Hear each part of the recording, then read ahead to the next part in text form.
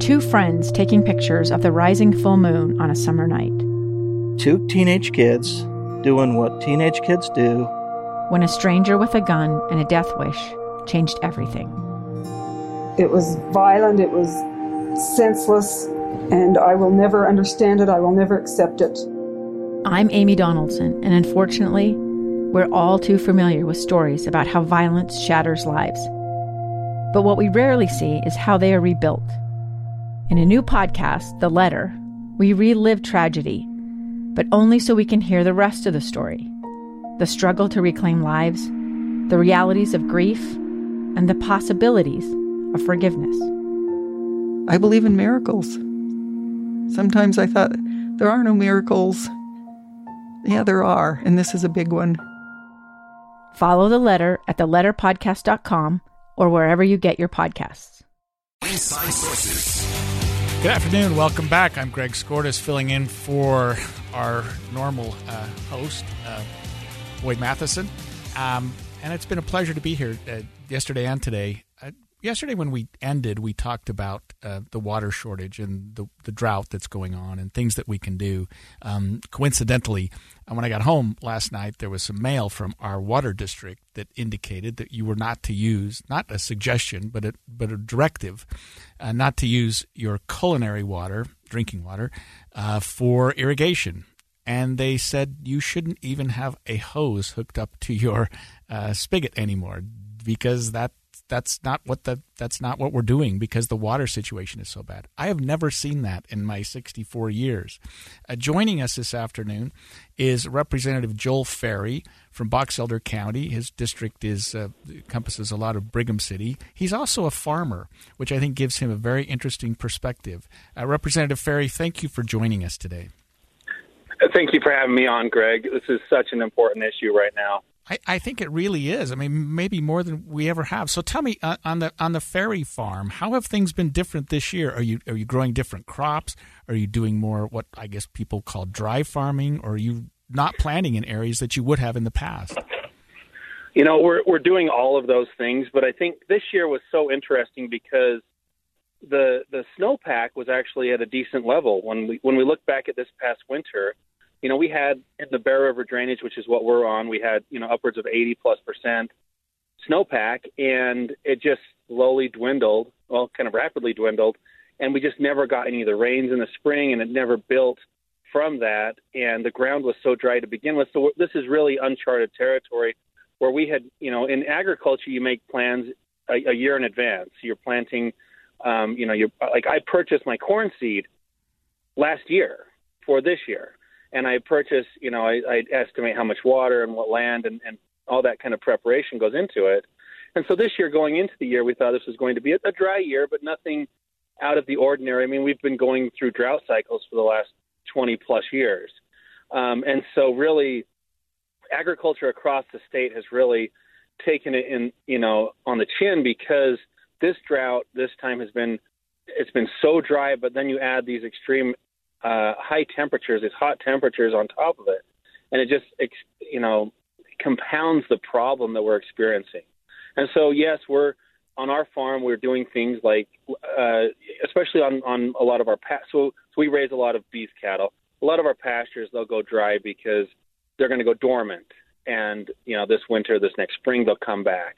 And so we kind of have a priority list, what's most important down to what's least important, and those things that have to have water because we've got the investment into them. We water those, and those things that can go without, whether it's fallowing ground or just making, changes to our crop rotations.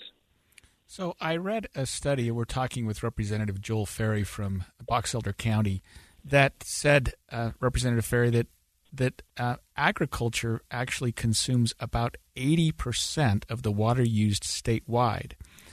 Given that, it seems to me that the legislature could be looking directly at farmers and ways that they can conserve. Is that something that you're looking to do with the legislature this year? Yes, absolutely. And so agriculture on a good year is going to consume 80%. This year, Greg, it's really interesting. This year, agriculture has received about a 75% reduction in the amount of surface water that it's receiving. that's a significant cut. But what that does is it kind of acts as a buffer. So on good years, we have the agriculture that can take the water. On these bad years like this year, we can really cut back and really tighten up the belt. A lot of farmers that I know, I mean, they got 1, maybe 2 irrigation cycles. That means they're going to get 1 crop of hay, and that's it for the entire year. And so agriculture kind of acts as a buffer right now. But in the bigger picture, what can we do? And this is something that I'm working on now. To your question of what can the legislature do, because water is of public interest. I mean, all water in the state of Utah belongs to the state and is appropriated out to individuals to put to beneficial use. And it can, cities and farms and other uses out there. And so where agriculture is such a huge user of water, it really is in the best interest of everybody in the state of Utah to look at what can we do to help agriculture be more efficient, to optimize the water that we have so that we can get through these dry cycles and it doesn't have such a huge impact on everybody. But when you're talking about water, you're talking such a broad scale, it's really expensive.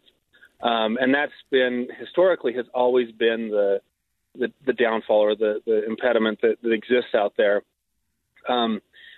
This year there's a bit of a windfall with the ARPA money, so from the federal government, the relief money that's coming to the state of Utah, and we as a legislature have, and coordinating with the governor's office, have really said, look, we signaled that we're going to make a significant investment in our water infrastructure, and that doesn't mean necessarily building of dams and those kind of things. What it means is let's take the existing water that we have, and what investments can we make to make it more efficient? What can we do to optimize the use of that water so that it's getting to where it needs to be in an efficient manner? And it's going to be, in the hundreds of millions of dollars of investment. It's just going to be significant from a historical perspective. The need and the demand is significantly greater than that, but it's going to be a great start to get us moving in the right direction.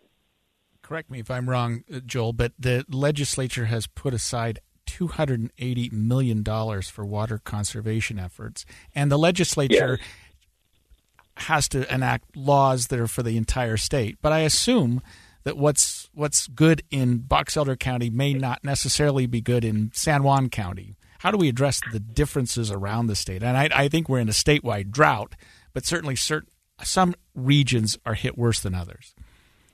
Well, you're absolutely right. It is a statewide issue, yet solutions in Box Elder or Cache County are going to be different than solutions in San Juan or Kane or Washington County. And so we have to be flexible in how we allocate that, and appropriate that money. Within our Department of Water Resources, they've got the staff and the expertise to really help us formulate and guide how this funding will go out and how it can be made available. Because it's not a one-size-fits-all, and it can't be. We've got to be very flexible, and we've got to be very conscientious of what's out there. And I also think, personally, I think that we really need to focus on where the need is. Where is, you look at the rapid growth that's happening in, say, Washington County or along the Wasatch Front. What can we do to help offset that and mitigate that? And what policies are out there that can help to reduce the demand on some of that water as well? When I look at over the last decades, it's not our farms that have expanded, but it's our urban communities, our subdivisions and our houses. And that has put, that's a pretty static demand, and it's put a lot of strain on the system. But at the same time, what can we do to help, mitigate that and make sure that there's water available for people? Like you had mentioned, the bill you received, your drinking water, they're saying don't even hook a hose up to your house.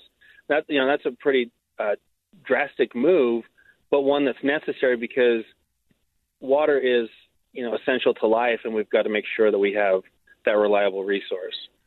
Representative Ferry, thank you so much for your time on this issue, and good luck. This is something that's so important, and it absolutely, no matter what side of the aisle you're on, has to be done. When we come back, President Biden spoke today about voter reform. He compared some of the voter restrictions to Jim Crow laws.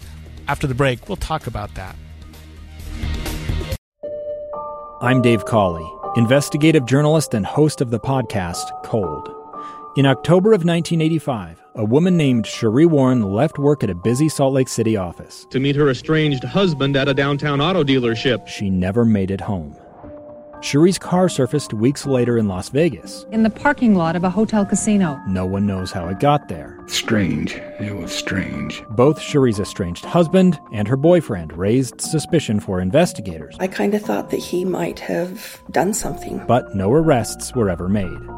In Cold Season 3, we dig into double lives, make new connections in the case, and examine the difficulty raised by reasonable doubt. We want answers just as much as anyone else. They have creeps like that now too, so nothing's changed. That's the new Cold Season 3, The Search for Sheree, now available anywhere you get your podcasts.